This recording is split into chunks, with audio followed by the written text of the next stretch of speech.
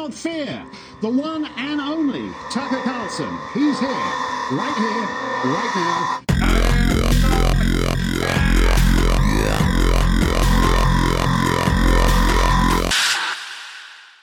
Buck up, it's going to get better. Hello, welcome to Tuckered Out. My name is Troy. I'm your host. Here with me is my good friend Tyler. How you doing, Tyler? I'm doing well, Troy. Thanks for asking. Good. Yeah, so what are we doing here? This is a show about Tucker Carlson tonight, and everyone's reaction when I tell them I'm doing a podcast about Tucker Carlson is, why the hell would you do that? So here we go. Tucker Carlson has the most watched cable news show in history. He draws an audience of around 4.5 million people a night, and he is, therefore, America's leading propagandist. And I think that it's important that somebody point out his propagandizing and explain what he's up to and why he's doing it. I didn't see anybody else doing that, so we're going to give it a shot here, and hopefully, make some jokes and have some fun while we're doing it. So with that said, this week we are covering Tucker's show from February 8th through 10th. I chose that range because there are things in that range of episodes that really illustrate Tucker's rhetorical tricks and some of his propagandistic habits. So I thought it would be a good place for us to start, where I can kind of paint the reason I'm doing this show and why I think it's important. So with that said, let's jump right into it. This first clip here is from the Monday, February 8th show. And unfortunately, because we're living in the world we're living in, it is about COVID. Some medical news for you off the top. Last month, the CDC issued a press release that begins this way, quote, "The Centers for Disease Control and Prevention is expanding the requirement for a negative COVID-19 test to all air passengers entering the United States. Testing before and after travel is a critical layer to slow the introduction and spread of COVID-19. The strategy is consistent with the current phase of the pandemic and more efficiently protects the health of Americans." Got that? It's all about the health of Americans. And that's why every human being who enters this country by air must first present a negative test for the coronavirus. That includes American citizens. There are no exceptions. Corona infection, in fact, is the one universal reality of the human condition. We are all potential incubators of this deadly virus. But it doesn't end there. Travelers who test negative for COVID must still wear masks at all times. And that includes while on board the airplane or while walking through the airport. If you don't have a mask on, you had better be actively chewing. Otherwise, prepare for a steep fine and the possibility of never flying again. Nor is one mask necessarily enough. Tony Fauci has announced we ought to consider wearing 3 masks at once. A paper petticoat for your face. That's how serious our government is about fighting this global pandemic. But of course, you knew that. You've watched it.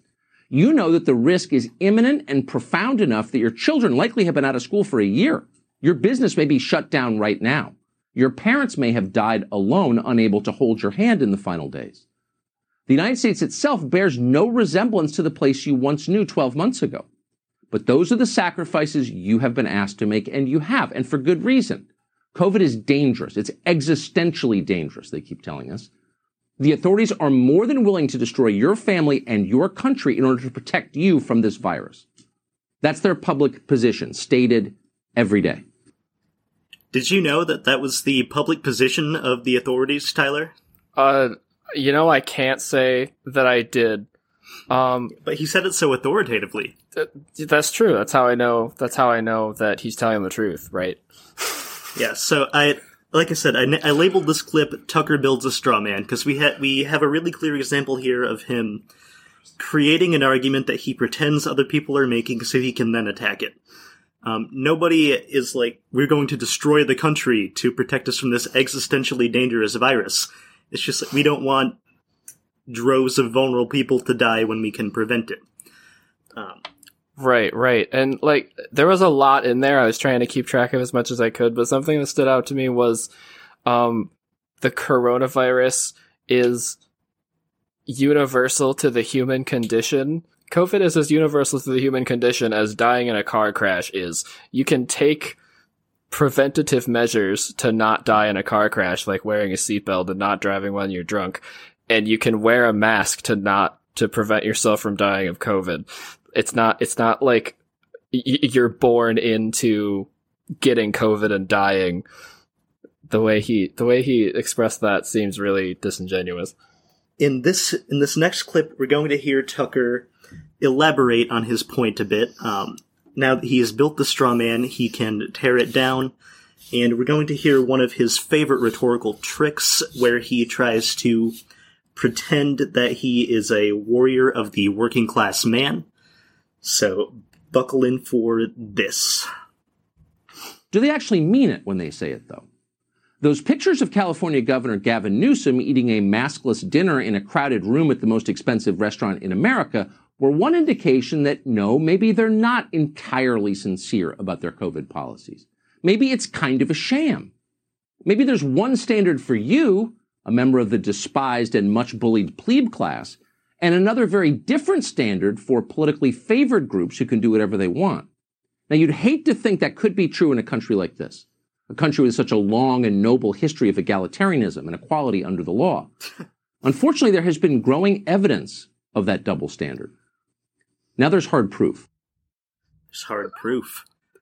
The privileged class of white rich men, like Tucker is. Yeah, and I'm sure this will come up more as we go along. I don't want to delve too deep into Tucker's personal life on the show, but we can just say he has been rich as fuck his entire life. His full name is Tucker McNear Swanson Carlson. His father owned islands. He went to a very expensive school. I'm not trying to impugn the man for the situation he was born in, but this framing that he's on the side of the despised plebe class against these predatory billionaires, it's just so disingenuous. But there's proof now of this double standard that we're not actually living in an egalitarian nation under the law. Do you know what that proof is, Tyler? I can't even imagine. That would completely destroy my concept of this country if we weren't living in a perfectly egalitarian state. Yes, so we are going to hear Tucker elaborate his point now and jump into his first narrative. Tonight we've learned the Joe Biden administration is releasing thousands of foreign nationals living here illegally into American neighborhoods without bothering to test them for the coronavirus. People from countries with high infection rates, living in crowded conditions, sent forth into the American population like COVID isn't real. That's happening. It is the official policy of the U.S. government. On Friday, the White House was asked about this policy, and here was the response. The U.S. Customs and Border Protection is saying that they're having to catch and release some migrants without giving them any kind of COVID test before they're entering the community. So what is being done? What could be done?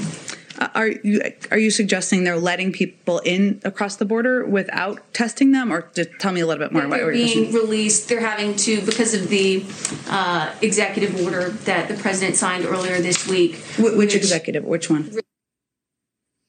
Yeah, which one? COVID-infected illegal aliens released into the United States? Whatever. It's not like there's a pandemic. The press secretary didn't care enough to answer the question. No big deal. Can I remind you that our Treasury Secretary is a woman? Shut up. You've been empowered. Yeah. Okay. Yeah, so I should have mentioned up top, he plays a clip there of a reporter in the press pool asking that question to White House Press Secretary Jen Psaki, and she fumbles a bit there, but it's not because she wasn't equipped to answer the question, it's because the question was intentionally unclear. You wouldn't know it from Tucker's coverage, but what he's talking about is catch and release. This was a policy under the Obama administration that the Trump administration ended, and Joe Biden has now essentially reinstated. All it means, essentially, it's a term used to describe the process through which certain immigrants are apprehended and released from Department of Homeland Security custody pending their immigration court proceedings. When immigrants are apprehended, they are released from DHS pending their court hearings and not held in custody indefinitely or deported. Oh, people who didn't commit crimes aren't put in jail? What a wild idea that is. I know, it's insane. We're living in anarchy. Noted anarchist to Joseph Robinette Biden. Yeah, so... Radical leftist Joe Biden. In particular, the executive order that they're attacking here is Executive Order 13993, Revision of Civil Immigration Enforcement Policies and Priorities. Specifically, Section 2 of that executive order is dedicated to revoking Executive Order 13768, which was signed by Donald Trump on January 25th, 2017, which, among other things, ended catch and release and instructed the government to seek maximum civil fines and penalties for all undocumented immigrants. The issue of COVID testing is a misdirection. He mentions that these are people from countries with high infection rates, ignoring that the people he's talking about have likely been living here for some time, so the country of origin is irrelevant. And I'm shocked by the language he uses. Like, they're setting them loose into our country like wild animals. Like, I don't know. He's just so obviously talking about brown people like they're animals and not humans. And he's on cable. Yeah, it's bad. So, a little bit more on the catch and release, just because you might be wondering why the Biden administration feels this policy makes sense. This is from the organization Justice for Immigrants website. Detaining individuals who present no safety or flight risk has both human and economic cost. It needlessly robs these individuals of their dignity and is a drain on limited DHS resources. In fact, costs in fiscal year 2019 are anticipated to be $124 per individual per day for those in adult detention, and $319 per day for families in detention. Furthermore, many migrants entering the United States are seeking protection and already have strong community ties upon arrival, strengthening their incentive to comply with immigration requirements. These individuals are often received by family members and friends who have been in the country for some time and are eager to help their loved ones integrate into their new communities. But Tucker has a different theory about why they're doing this. The question is motive. Why are they doing this? Even if you thought the United States badly needed more low-skilled workers in the middle of an employment crisis, even if you believe that, even if you believe that your right to cheap housekeeping is more important than the right of the American middle class to exist, and many of our leaders emphatically do believe that, how exactly do you explain suspending the hunt for sex offenders? How is that a good idea for anyone? How is it a good idea to release illegal aliens in the middle of a pandemic without even testing them for the coronavirus? How does all of that conceivably help you as an American, as someone who pays for all of this stuff? Well, of course, it doesn't help you, but helping you is not the point. No one's even pretending the point of this was to help you. It's the opposite. The point is to punish you. When we release people who break our laws without even bothering to test them for the virus, the same virus we've used as a pretext for wrecking your life, what we're really saying in the clearest possible terms is, we don't like you. This isn't a policy, it's an act of aggression. It's designed to humiliate you and demoralize you. Reckless and destructive immigration policy is the penalty you are paying for your white supremacy. Yeah, so I listened to a lot of Tucker, and that hit my ears even as pretty overt calls to, though, people in his audience who might have predilections towards some white identity stuff. It is so hard to not stop this every 5 seconds when he says something stupid or racist. And feel free to interrupt. I've listened to most of these 100 times. I fucking hate him. I welcome any interruption. Well, it's just, like, the one that caught my ear, it's a total non sequitur. What was he talking about? Cheap housing is preventing the middle class from existing. What does that have to do with immigration? And what are those, like, there's no relation between cheap housekeeping, preventing the middle class to, is this about property taxes now? Like, where did that come from? Yeah, and this was something I had to accept when I was writing this episode, was that I'm not going to be able to respond to everything he says, because he has 5 hours a week to just spew a constant stream of bullshit. And you don't have 40 hours a week to make a podcast about everything he says that's wrong. Exactly. But one thing I do want to draw attention to there, he mentioned suspending the hunt for sex offenders. He's talking about something called Operation Talon. Tucker is framing it as the Biden administration has now ended this policy, which was targeting sex offenders. Now, here's the thing. A senior ICE official told the Washington Post, Homeland Security Investigations, a separate wing of ICE that conducts criminal investigations, has continued investigating sex offenses involving U.S. citizens and non-citizens. Additionally, Operation Talon, the program operation that was suspended, was put into effect only within the final weeks of the Trump administration. According to the story, the official said, the Biden administration had nothing to do with that decision to terminate the program, and it was possible that career staffers had planned it and set it aside while waiting new instructions from the Biden team. So, because it was never even enacted, I couldn't find any clear information on exactly what Operation Talon was supposed to do, but it was put on hold before Biden even took office. Senior ICE officials essentially shelved it while awaiting new instructions from the new administration. And meanwhile, they still have an entire department that is still investigating sex crimes involving non-citizens. So, next, this brings us to our first guest on the show. Tucker brings on Sheriff A.J. Louderback. He's the Jackson County Sheriff in Texas, and I have no evidence that he coaches high school football, but judging by his name, I'm certain he does. Yeah, I was just gonna say, A.J. Louderback is his real name. It sure is. It's beautiful. I only cut one clip from this interview. It's not super interesting. A.J. Louderback isn't an especially dynamic figure, and I don't think he was fully briefed on the narrative. Tucker really wants to talk about COVID testing, and Sheriff Louderback isn't particularly interested in that narrative. He's more concerned with a memo that he got on his desk. Joining us now is A.J. Louderback. He's the Jackson County Sheriff, and we're happy to have you with us, Sheriff Louderback.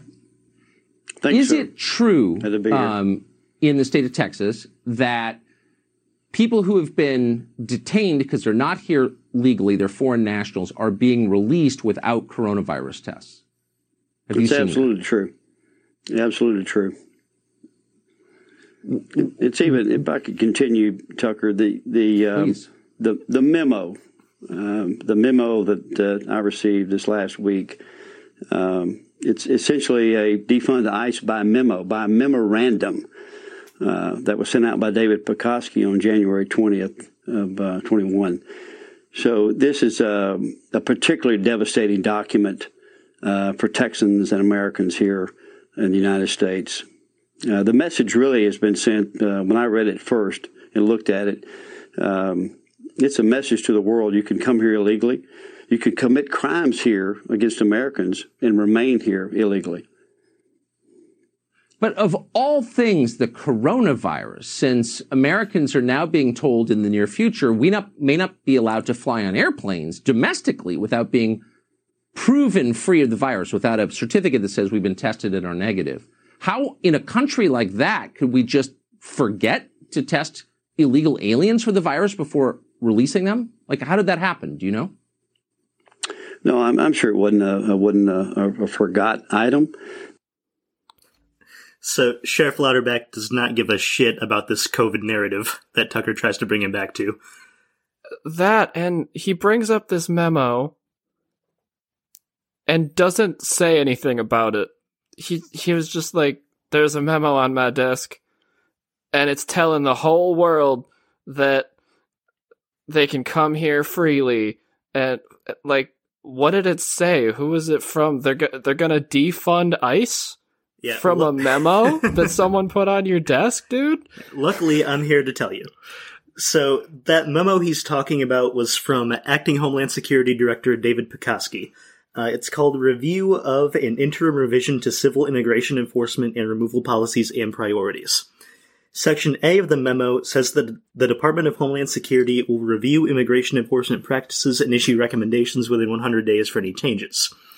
So essentially, it's, hey, we're letting you guys know the Biden administration is going to be reviewing the practices that have been put in place, and we're going to be issuing recommendations for whatever we're going to change shortly.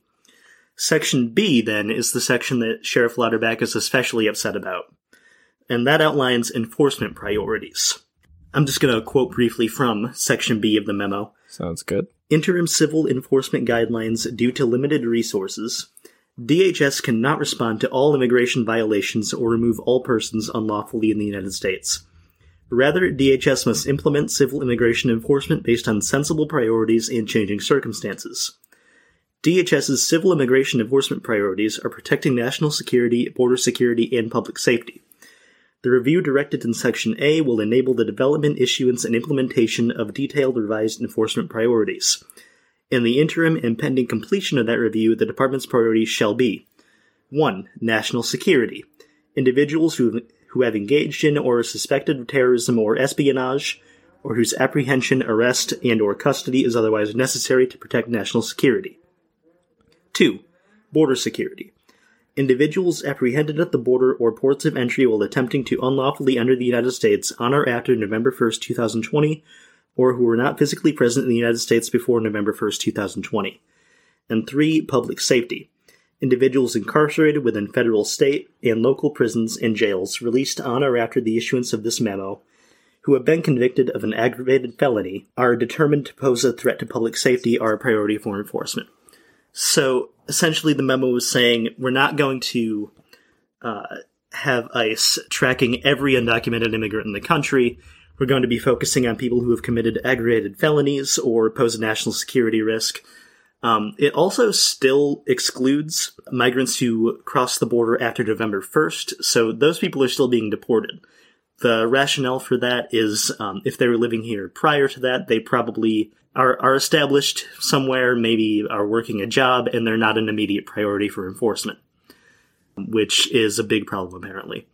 My favorite part of this memo, though, is the next sentence, which says, and I quote, "Nothing in this memorandum prohibits the apprehension or detention of individuals unlawfully in the United States who are not identified by the priorities herein."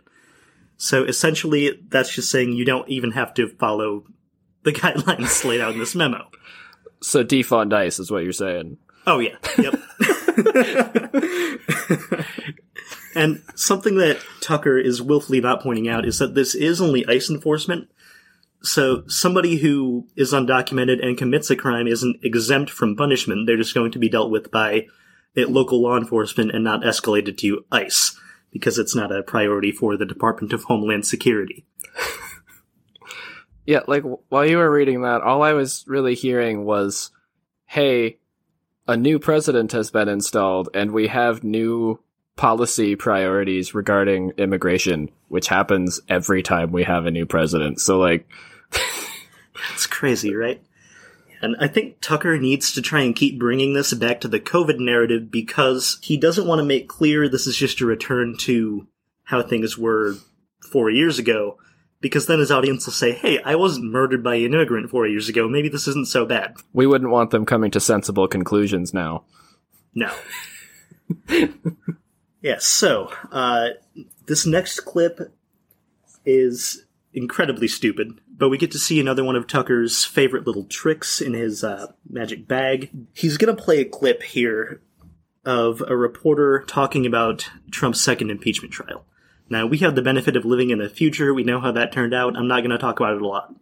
But in particular, this reporter made one statement here that Tucker is real fired up about. Well, it used to be, there was a time, as they say, when most sane people in this country believed that bombing American citizens with military drone strikes in this country just because you don't like their politics, a little over the top. Maybe a little too far. Maybe not the unity we were looking for, but things have changed.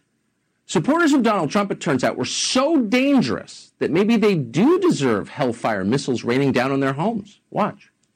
We had a policy, and it was very controversial. It was carried out under the Bush years and under the Obama years of attacking terrorism at its root, of going after and killing, and in the case of Amr al-Awlaki, an American, a Yemeni American, with a drone strike for the crime of inciting violence, inciting terrorism.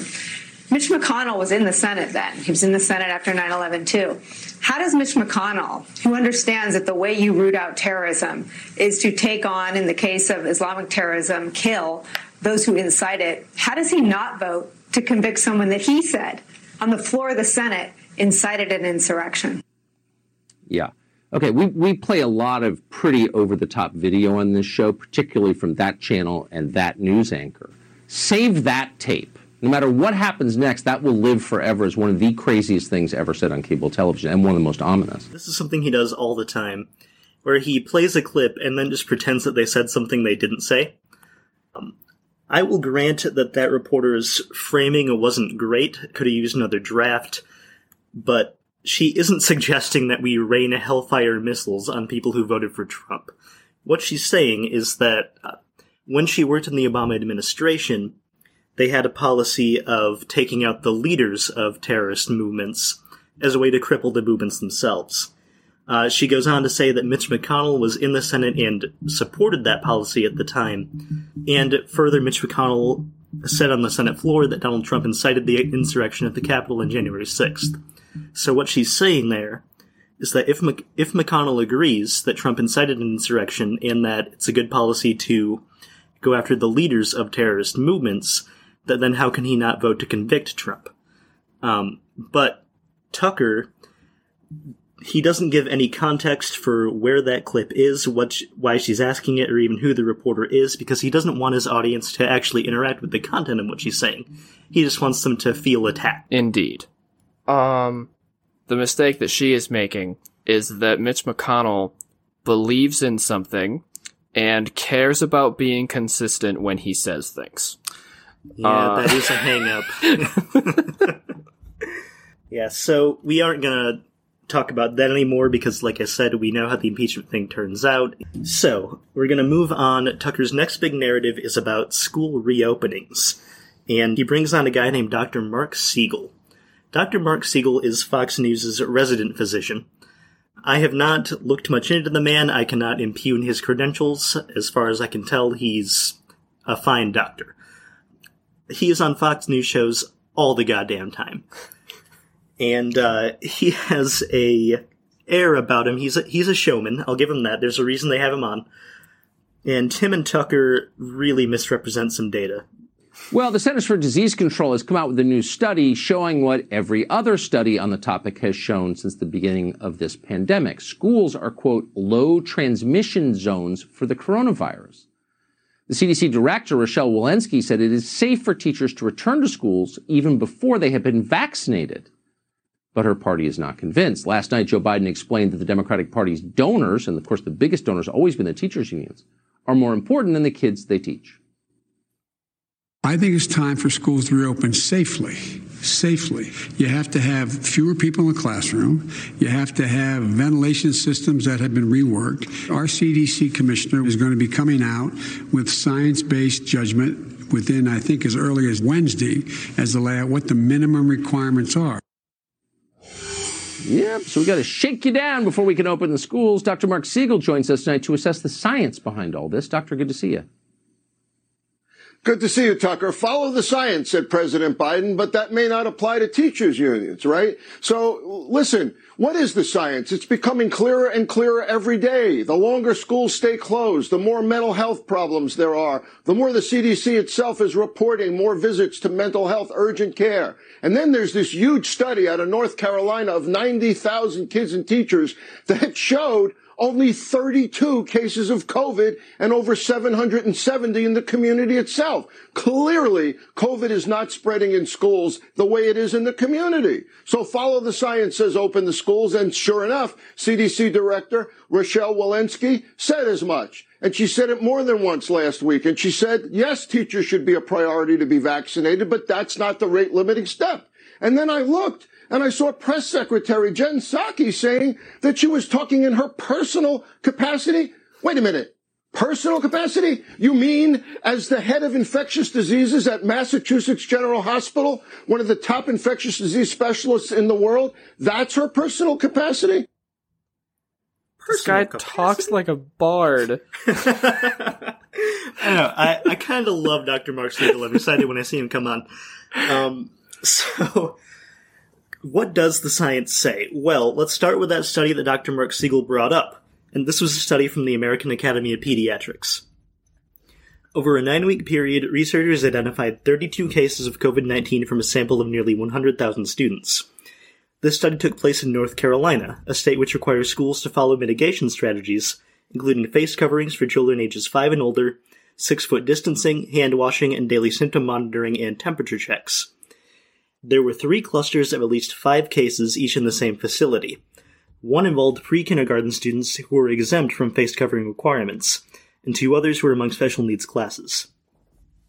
In addition to face coverings, distance and hand washing, researchers found benefits from daily health screenings, transparency in reporting infections, efficient contact tracing, and close collaboration with health departments. As a result of these findings, the American Academy of Pediatrics has been advocating for schools to implement science-based measures that will allow them to conduct classes safely in person, including requiring everyone 2 years and older wear a cloth face covering, enforce physical distancing, and improve air circulation. It has stressed the importance of reducing the spread of the virus within communities and ensuring access to testing, both of which will help make it safer to re-enter schools. So you might recognize the recommendations as exactly what Joe Biden said in that clip Tucker played. Go figure. So anyway, in this next clip, Dr. Mark Siegel tells a really dumb story, and Tucker has, I gotta say, the correct reaction to it. Anyway, moving on from that, they definitely should be open, the schools, Tucker, and I'll tell you why. Right here on the front lines in New York City, a teacher went on a Zoom call today, Tucker, to his middle school children, and he announced, our middle schools are opening, finally, on February 25th. And you know what he said? He said there were kids that came out that he didn't even know were there. He hadn't heard from them in months. They were rejoicing. They were celebrating. They were cheering. And one child who he hadn't even known was still in his class said 2 words, Tucker. Let's go. Tucker? Great to see you, Dr. Siegel. Thank you. The kids were crawling out of the floorboards. I didn't know you were in this class.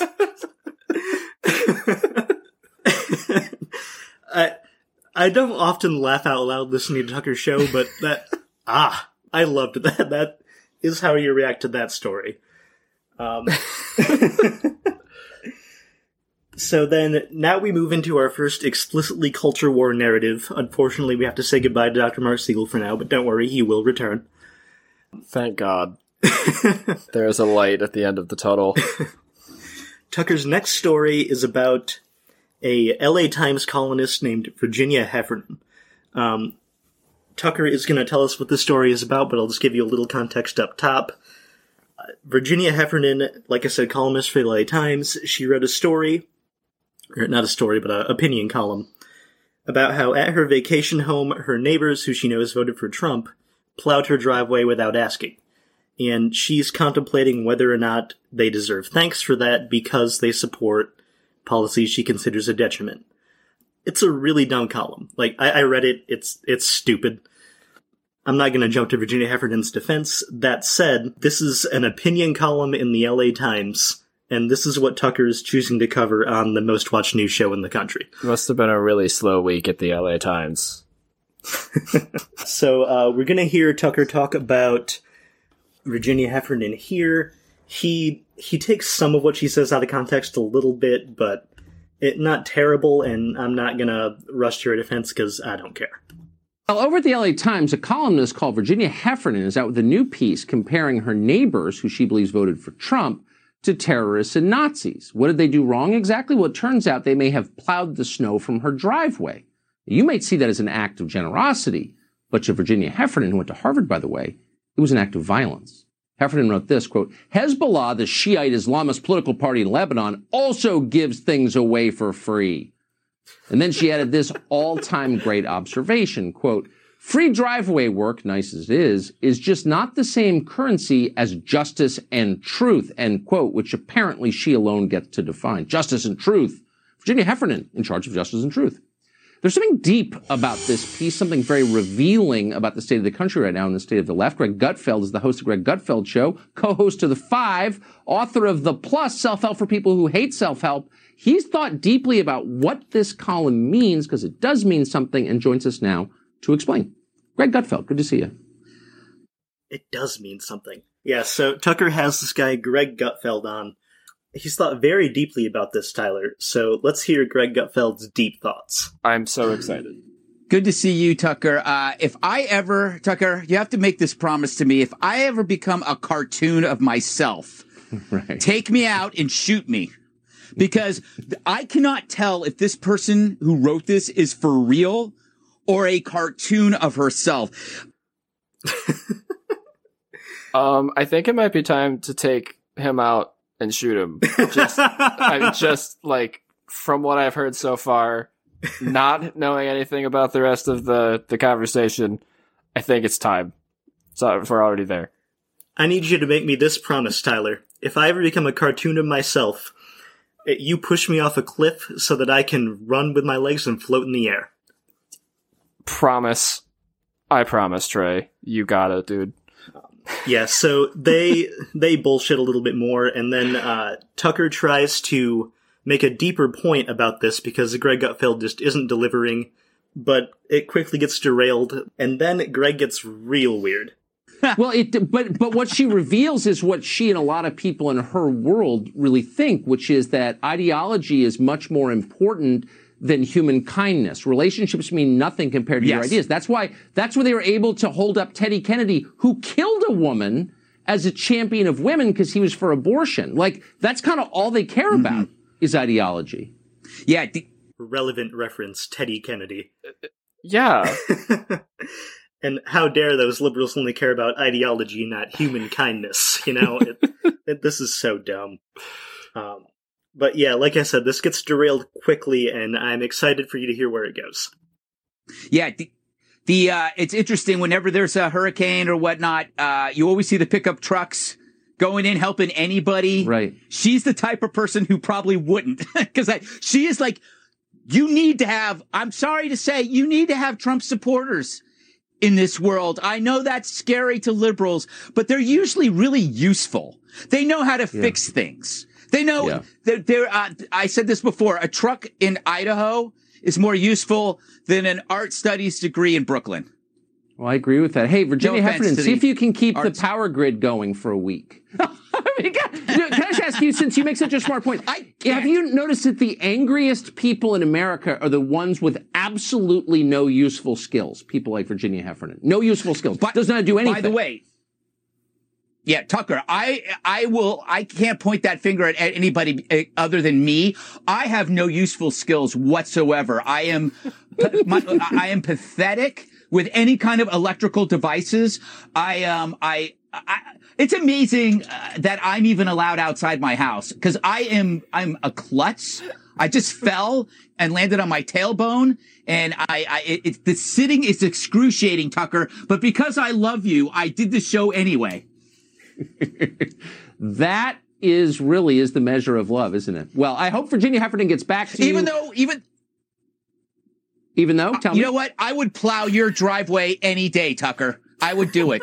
And that's no euphemism. Oh my God. It's the real deal. I will plow your driveway. I'm not sure how to respond, but I'll take that as a compliment. The great Greg Gutfeld. Thank you. The great Greg Gutfeld.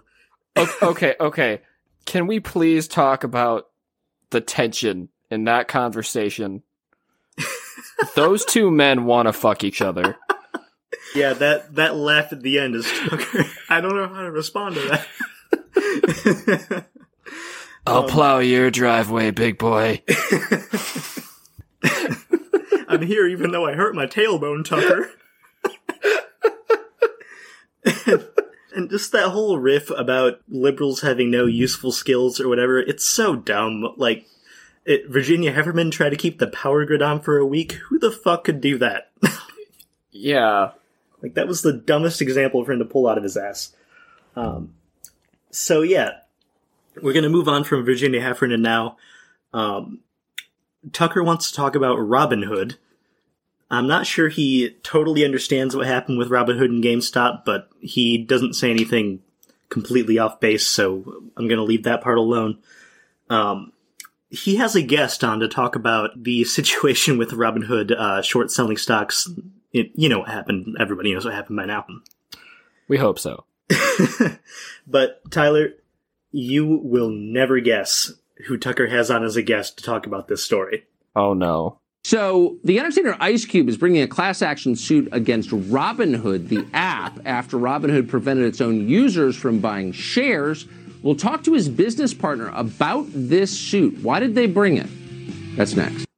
Ice Cube's business partner. You're joking? This is a meme? Like, Tucker Carlson did not just bring Ice Cube onto his show. No, it's Ice Cube's business partner. He couldn't get Ice. Oh, okay. He's the founder of the label that Ice Cube is on, and that doesn't make him any more credible about stocks, though. I gotta say though, this guy, his name is Jeff Katanitz. He's awesome. All right, I'll take your word for it. Something tells me Tucker did not know anything about what this dude was going to say before we had him on the show. So then Tucker gets kind of backed into nodding his head and agreeing with some accidental leftism. Last month, in really a pivotal moment in the history of our markets, the trading app Robinhood, which is designed for retail investors to get involved in markets, normal people, stepped in and prevented its own users from buying dozens of stocks that include shares of GameStop and AMC. Robinhood wanted users to sell those shares. Why? In order to bail out hedge funds that had shorted those companies. Now the business partner of entertainer Ice Cube is bringing a class action suit against Robinhood for doing that. Jeff Katanitz is the co-founder of Big Three. He's a television and film producer, and as we said, a business partner of Ice Cube. He joins us tonight. Jeff, thanks for coming on. Why are you doing this? Tell us what this suit is about and what you hope to achieve. Well, first of all, I just want to say that while Ice Cube always supports the little guy, this is in my using my Harvard Law degree with 2 class action lawyers from Florida. So good. I'm purely as a lawyer here. But I think to take a step back is very important. It's important to question a system that gives rise to constant abuse of the 99% by the rich, powerful, and elite. And that's what happened here. In 1987, 2001, 2008, we see the abuse happen, and at the end of the day, people get bailed out, no one goes to jail, and the little guy gets caught holding the bag. And I think that's what happened here. We have a problem in America, obviously. People have a problem trusting our institutions. And yes, whether you're a Robinhood user, or if you're someone else who just sees what happened, you distrust institutions because here it is happening again. So in this environment, along comes Robinhood, and they say, we are going to support the little guy. We're going to democratize finance, and we have your back. And the truth is, Robinhood is nothing but another Wall Street wolf in sheep's clothing. Damn. Yeah. How did this guy get on Tucker's show? Is that a mistake? Right? Yeah, this dude is awesome.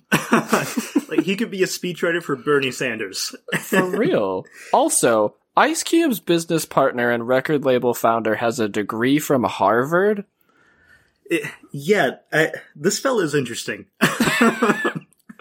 I wouldn't have guessed. Yeah, and the fact that Tucker just sits there like, oh, yes, he's nodding the whole time that Jeff Katanitz is talking. Tucker does not support any policies that would address any of these problems. It indicates how hollow his whole philosophy is, that he has no policy prescriptions. He wants to be angry at billionaires because that gets him views. So yeah, unfortunately, that's all we're going to hear of Jeff Katanitz. Unfortunate. And that brings us to the end of Monday's show. He does have one more guest on to talk about how the U.S. government is in the pocket of China, but I don't have time to cover that here. It's a rapid-fire barrage of lies, and so I think that's going to be our first Foxhole episode, because it's going to take me a while to delve into that. So we're going to skip it for now and jump into the episode from February 9th. Tucker opens this episode talking about how the impeachment trial is a sham and a distraction, and he doesn't want to talk about it, so we're not going to either. That's the one area where we agree. And after that, Tucker has some questions. After months of hearing that life could never return to normal until we get a vaccine, we got a vaccine. 2 vaccines, actually. But life did not return to normal. Life got worse. We were instructed to take the new vaccine as soon as possible and then to put on more masks. 1 mask was no longer enough. Anyone who complained about that was punished. Most people obeyed the orders. They had no choice. But the whole thing made them nervous. How could it not? Why exactly did the rules change all of a sudden, they wondered. Was there a good reason for that? When are we finally going to repeal Corona law? And what about this vaccine? Why are Americans being discouraged from asking simple, straightforward questions about it? Questions like, how effective are these drugs? Are they safe? What's the miscarriage risk for pregnant women, for example? Is there a study on that? May we see it? And by the way, how much are the drug companies making off this stuff? Well, there's nothing QAnon about questions like that. They're not conspiracy theories. They're the most basic questions. In a democracy, every citizen has a right to know the answer. I'm going to drop a big fat what on that one? This narrative was especially frustrating for me to try to parse out because Tucker is really talking out both sides of his mouth. He wants to appeal to the anti-vaccine contingent of his audience without actually saying anything anti-vaccine. So he ends up pretending that questions about it are being censored. So Tucker has questions. Lucky for him, I'm here to answer them.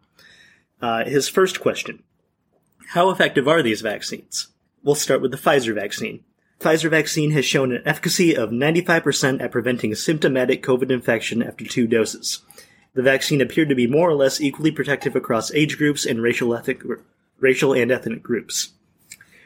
The Moderna vaccine was 94.1% effective at preventing symptomatic COVID-19 after the second dose. The vaccine's efficacy appeared to be slightly lower in people 65 and older, but during a presentation to the Food and Drug Administration's Advisory Committee in December, the company explained that the numbers could have been influenced by the fact that there were few cases in that age group in the trial. The vaccine appeared to be equally effective across different ethnic and racial groups. There's also the new Johnson & Johnson one-dose vaccine, which was shown to be 66% protective against moderate to severe COVID infections overall from 28 days after the injection.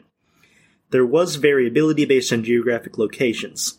The vaccine was 72% protective in the United States, 66% in South America, and 57% effective in South Africa. But the vaccine was shown to be 85% effective against severe cases of COVID-19, with no differences across countries, nor across age groups among trial participants. There were no hospitalizations or deaths in the vaccine arm of the trial. Furthermore, the New England Journal of Medicine conducted a study of the Pfizer vaccine. There were a total of 43,548 participants in that trial who underwent randomization. So, of those participants, 21,720 received the vaccine and 21,728 received a placebo. Among those who received the vaccine, there were 8 cases of COVID-19 with onset at least 7 days after the second dose. In the placebo group, there were 162 cases within the same interval.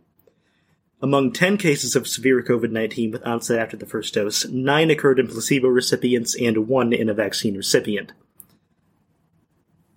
Now, that New England Journal of Medicine study, which again involved over 43,000 people, drew the following conclusions.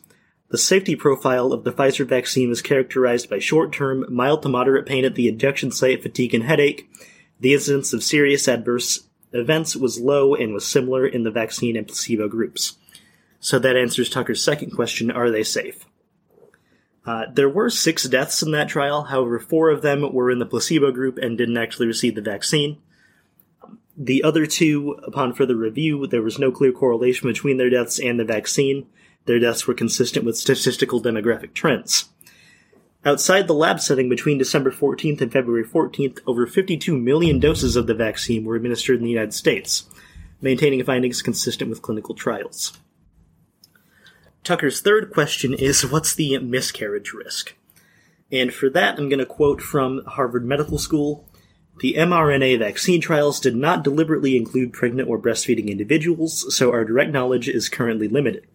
Some vaccine trial participants inadvertently became pregnant. 18 of these people received the vaccine. Further information may be available in coming months. When studied during animal tests, the mRNA vaccines did not affect fertility or cause any problems with pregnancy. In humans, we know that other kinds of vaccines generally are safe for use in pregnancy. In fact, many are recommended.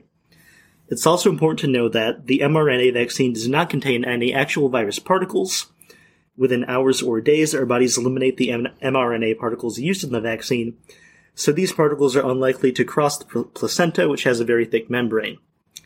The antibodies that a pregnant individual generates, though, can cross the placenta and may help protect the baby after birth. Although the actual risk of severe illness and death among pregnant individuals is very low, it is higher when compared to non-pregnant individuals from the same age group. Those who are pregnant are at higher risk for being hospitalized in an intensive care unit and requiring high levels of care, including breathing support on a machine, and are at higher risk for dying if this happens. If you're pregnant, you may also wonder about risks to the fetus if you get COVID-19. Research suggests that having COVID-19 might increase risk of premature birth, particularly for those with severe illness. Furthermore, while the risk of the transmission from virus from mother to fetus is low, it does appear to be possible. So we don't have perfect data on this question. It is a reasonable assumption, given currently available data, that the vaccine does not pose a miscarriage risk for pregnant women and probably reduces risk to the pregnancy overall. And Tucker's last question, how much are drug companies making? And the answer is a lot. As they are wont to do. Yep, that's kind of their MO. Governments and philanthropic organizations have both put billions of dollars toward research and development of these vaccines. The BBC has a really detailed breakdown of which companies are getting funding from which sources, which I'm going to link in the show notes. What I'm trying to say is Tucker's not a very good journalist. What? All of these questions have answers that are readily available, and he should be able to find them. In fact, you might argue that since he posits himself as a news show, if he is going to pose these questions, he has a responsibility to at least look for the answers. It only took me, less than an hour. I'm happy to go work for Tucker's research team. I'm sure it pays better. Tucker isn't done complaining about censorship of these questions, though. And as usual, it becomes about class warfare. The media rollout for the vaccine came off like a Diet Pepsi commercial at the Super Bowl. Tons of celebrity endorsements, not a lot of science. It was totally disingenuous, and naturally, it had the opposite of the intended effect. Most Americans already supported vaccines. They didn't need to be browbeaten in order to be convinced. They were grateful their kids no longer get tetanus and polio and chickenpox. They weren't anti-vaxxers. And yet, from the very first day, the way the authorities handled the COVID vaccine did not inspire confidence. If the vaccine was so great, why were all these people lying about it? Honest question. And they were lying. Clearly they were lying. You know that for certain, because from the moment the COVID vaccine arrived, the most powerful people in America worked to make certain that no one could criticize it. Here's Bill Gates' wife on CNN back in December. So I wanted to pause it there. Just let's follow the train of thought here. The vaccine was rolled out. People said good things about the fact that there was a vaccine. And then Bill Gates' wife. Also, anti-vax is a big problem in America. I don't know how widespread it is exactly, but it's a big problem. And pretending that it's not a problem now that there's a COVID vaccine is a very Tucker move. Yeah, and this is, it's like I said earlier, right? He's trying to have it both ways without, he wants to keep the anti-vax contingent of his audience on board without having to take a surprise vacation again. So, surprise vacation. So yeah, let's hear what Melinda Gates has to say and then hear Tucker pretend to be outraged about it. Do the social media companies, Facebook, YouTube, Twitter, on and on, have a responsibility to do more right now, Melinda, in terms of getting this misinformation, this disinformation off their platforms? They absolutely have a responsibility. The internet and the rise of social media has happened so quickly that really the regulations and the good policy making hasn't stayed out in front of it. And quite frankly, it needs to catch up. Oh, quite frankly, she says, we need to censor people's views on the COVID vaccine. Now, remember, Melinda Gates is not a scientist. She did not develop this vaccine. She has no background in epidemiology or any relevant discipline. She worked in the marketing department at Microsoft. But she's the wife of a billionaire. That's why she's on television. It's why she's allowed to control what you're allowed to say about the drug she is demanding you inject in your body. Is this really science? Not even close. It's oligarchy. And all the billionaires are participating in it.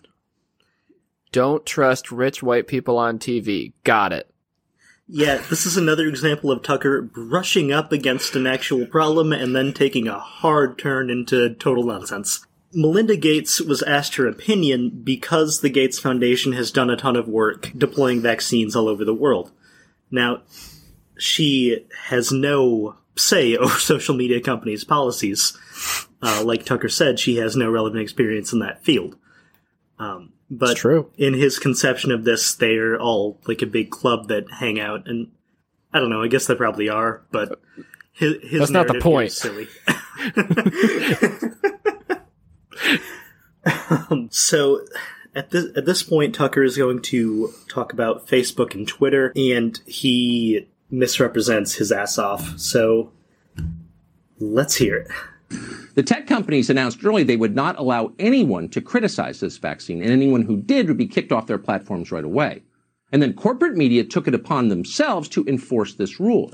Just yesterday, CNN ran a story with this headline, quote, Facebook vowed to crack down on COVID-19 vaccine misinformation, but misleading posts remain easy to find. That's not a news story. That's an open call for censorship, and it worked. CNN identified a group on Facebook called COVID-19 Vaccine Injury Stories, and the group was exactly what it sounds like, people talking about their experiences with the vaccine.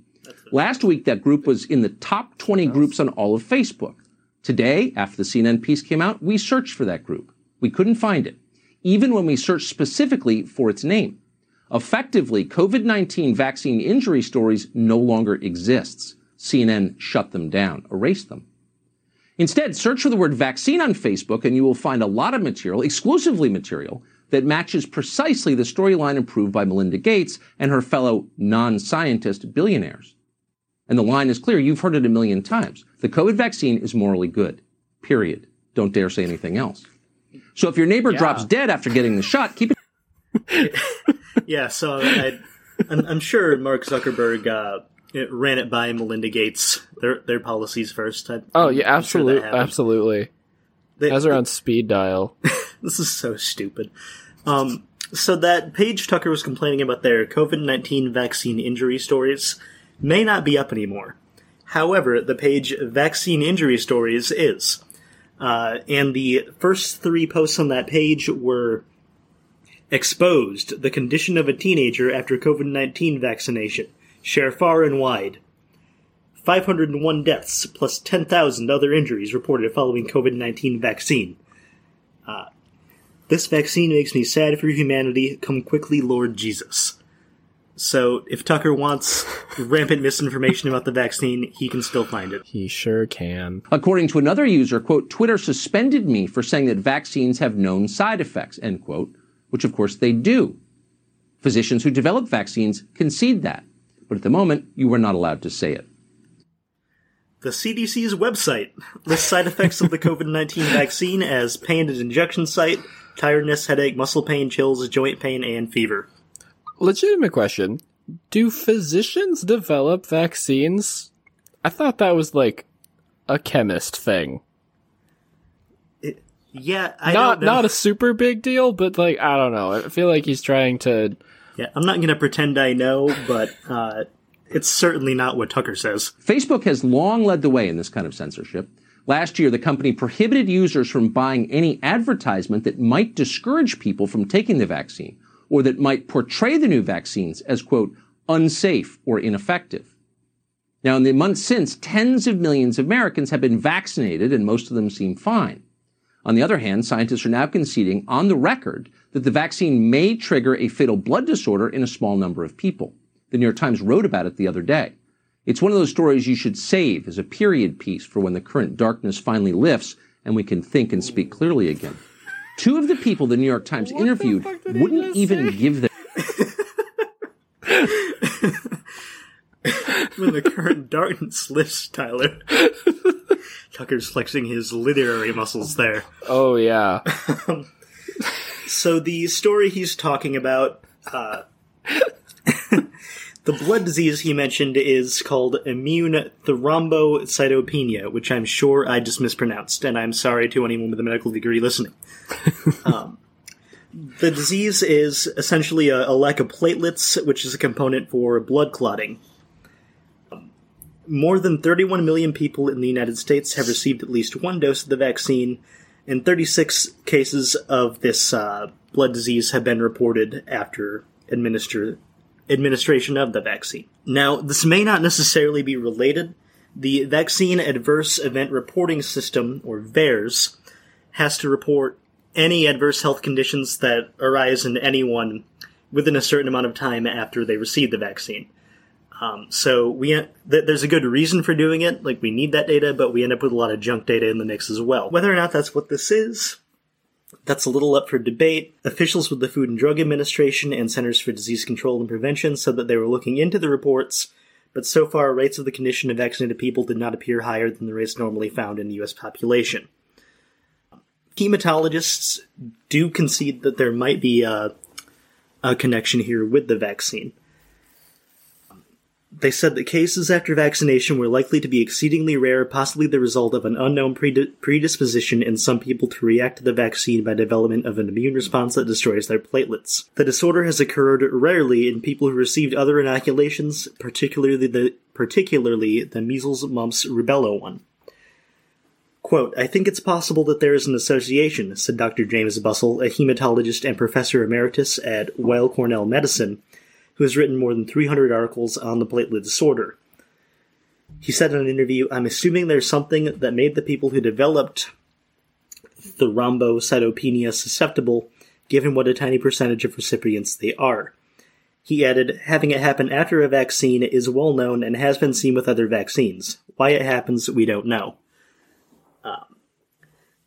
So he's really making a mountain out of a molehill here. It's not impossible that this is connected, but it's exceedingly rare. Out of tens of millions of vaccine doses, we have 36 cases, which, again, is consistent with what you would normally expect for this disorder. So next, Tucker brings on Glenn Greenwald.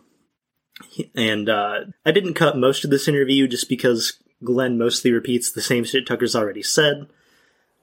But there is some worthwhile stuff at the end here. So let's listen to these two assholes. I'm worried that maybe paradoxically, their demand that you believe what they say will result in millions of Americans not believing what anybody says. This will have an effect on people's faith in knowable truth. It'll have an effect on their mental health. It will make people crazy. That's my concern.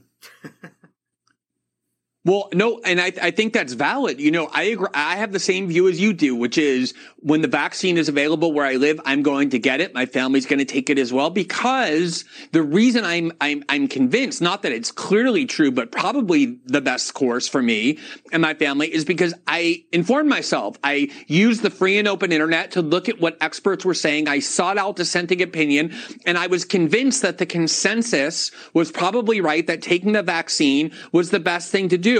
But if the internet were a place where no dissent were allowed, I would have way less confidence in that ability, because that would mean this is a profession that isn't confident enough to allow dissent. And if they're not confident enough to allow dissent, I think that they earn much less trust and faith in their pronouncements. Yes, I think it's a really wise observation. So I have to ask. It's a really wise observation. Oh, yeah. Super wise. I feel like anyone listening to this podcast doesn't need this explained to them, but dissent against facts is lies. Yeah, that's a much more succinct version of what I was about to say. And at the beginning there, Tucker, I'm worried that this is going to hurt people's ability to trust knowable truth. That's what you do for a living, you asshole. Yeah, it is. And they're playing a really annoying game here where it's like, oh, I'm going to get the vaccine. I'm just asking questions. I did my research. Like, he said, I specifically sought out dissenting opinions. I didn't, he didn't go out to try to find the truth. He's like, this is the truth. I need to find something that isn't that so that I can continue to believe my stupid asshole beliefs. Yeah, and I would argue, Glenn Greenwald, that if there were a shit ton of rampant misinformation strewn all over the internet, it might be harder for you to reach the correct conclusion from your research. They're complaining about censorship here, and It's just misdirection. We don't need to talk about how social media companies are private entities that do have the right, under the Constitution, to impose what is and isn't on their platform. But even if they were subject to free speech, there are still well-precedented limitations. The classic example, you can't yell fire in a crowded theater. In the middle of a pandemic, spreading lies about the safety and efficacy of a vaccine is very akin to yelling fire in a crowded theater, and there is good reason to make sure that if somebody is going to be spewing nonsense on a big platform, that's at least not entirely untrue. In any case, Vaccine Injury Stories is still up on Facebook, so they're doing a bad job of that anyway, and Tucker's complaints are stupid. Agree. So that's all we're going to talk about the vaccine. That's the good news. The bad news is what Tucker wants to talk about next. So Planned Parenthood makes a ton of money from abortion. Now they have a new plan. They're getting involved in transitioning people's genders. Planned Parenthood, the very center of that debate. Abigail Shrier is here to explain their role. Straight ahead. Yeah. I thought we were going to go into something nicer, but no. Serves me right. Before we even get into his narrative here, I want to address up front his claim that Planned Parenthood makes a ton of money off abortions. Planned Parenthood is a 501c3, so their financial information is available to the public. The most recent financial report is from fiscal year 2019. For 2019, Planned Parenthood reported $63.2 million in revenue. Of that, $60 million was from private contributions, fundraising, and bequests. Only $2.7 million was operating revenue. Planned Parenthood gives a lot of their services at free and discounted costs. And I personally got free condoms from Planned Parenthood in 2019, so I probably contributed to that on some level. They aren't making a ton of money from any of their services. They aren't even breaking even. That being said, if we dig further into that report, 52% of the services that Planned Parenthood provided in 2019 were for STI testing and treatment, 23% were providing contraception, 13% were women's health services, 6% were cancer screenings and prevention, only 3% of services provided were abortions. So the provision of their services in general is a pretty small portion of their revenue, and abortions are the smallest portion of that. Tucker is just lying. So then we are going to get into his broader narrative here that Planned Parenthood now needs to make money off of transitioning transgender youth. So let's get started. Planned Parenthood is America's #1 provider of abortions, but pregnancy rates are declining dramatically. So now Planned Parenthood has another revenue stream, kids who identify as transgender. One Planned Parenthood employee put it this way very bluntly, quote, "Trans-identifying kids are cash cows, and they're kept on the hook in terms of follow-up appointments, blood work, meetings, etc., whereas abortions, hopefully, are a one-and-done situation." Thought you might want to know about this. Abigail Shrier knows a lot about it. She's the... Yeah. So Tucker has Abigail Shrier on to talk about this. She wrote the book Irreversible Damage, the Transgender Craze That's Coming for Our Daughters. Oh, yeah, that book. You've heard of this book?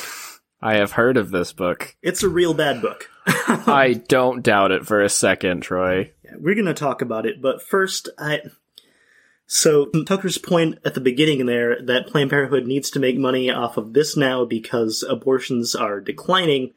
Abortions are declining specifically because of the efforts of Planned Parenthood to improve sex education and provide contraception. So if his argument is that their goal is to make a bunch of money, they're doing a really shitty job of it. Now, that quote from the Planned Parenthood employee about how trans-identifying kids are cash cows, Tucker doesn't say where that quote comes from, so I tracked it down. He never says this, but that quote is from Abigail Shrier's blog. She claims an anonymous Twitter user reached out to her and provided her that story. This Twitter user was an ex-Planned Parenthood employee. Now, I don't have any evidence that the story is untrue, but there are reasons to be skeptical. For example, the Twitter user claims that they worked at a small Planned Parenthood office in a town of about 30,000 people. They also claim, however, that every day one or two trans-identifying kids walked in to get hormone therapy. No, they didn't. Yeah, if you just do the math, that quickly becomes a absurdly high percentage of the population. Furthermore, this person isn't even claiming to be a high-level Planned Parenthood employee. They're claiming that they used to work at the front desk receptionist. So they aren't going to have, I'm guessing, detailed information about Planned Parenthood's financial details or their targets for profiting off of transgender youth cash cows. And if I did have this information, I wouldn't send it in a Twitter post to Abigail Shrier. But that's just me. You know, I agree. I don't think I would do that either. Now, let's talk about Planned Parenthood's actual practices. Planned Parenthood, as a general rule, only provides gender-affirming hormone therapy to patients 18 and over. There are certain states that permit persons under 18 to receive hormone therapy with parental consent. In those states, certain Planned Parenthood offices may provide the service, but only if the parent or a legal guardian is present at the consultation. So, now we're going to listen to Abigail Shrier's interview, and I'm sorry. Hi, Abigail, thanks for coming on. Planned Parenthood is involved. Outline this for us, if you would. Sure. In the last decades, as you said, the rates of abortion have plummeted in America to the lowest they've been since 1973 when Roe v. Wade was decided. So Planned Parenthood, which has a, large infrastructure to support, has found a second revenue stream that is incredibly lucrative. As you said, these young girls become lifetime patients. Once you medically transition, you become a lifetime patient, and the drugs are extremely expensive.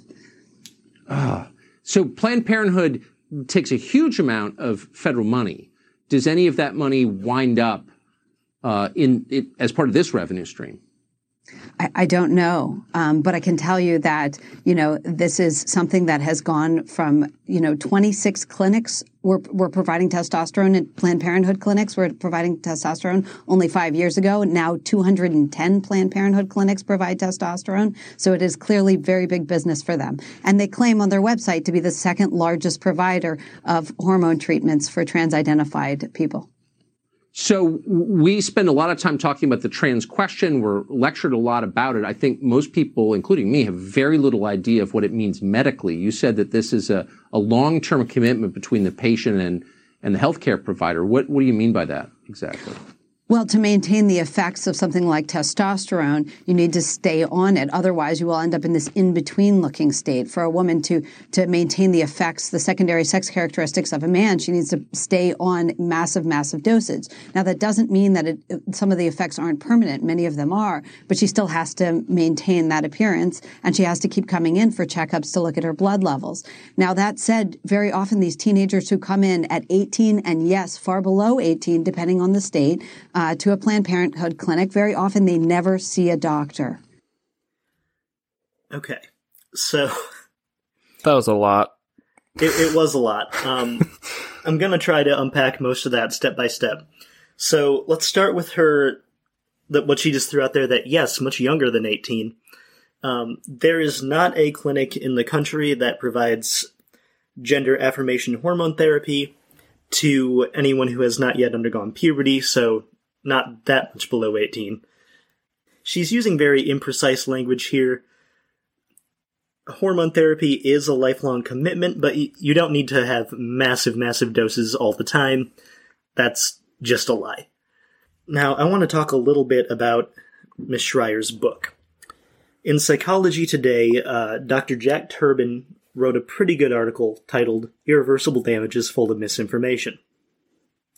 For example, Shrier claims that in nearly 70% of cases, gender dysphoria resolves, and thus youth should not be provided gender-affirming medical care. That statistic is false. Shrier incorrectly uses the statistic to claim that trans youth shouldn't be offered gender-affirming medical interventions because most will change their minds and later regret their decision.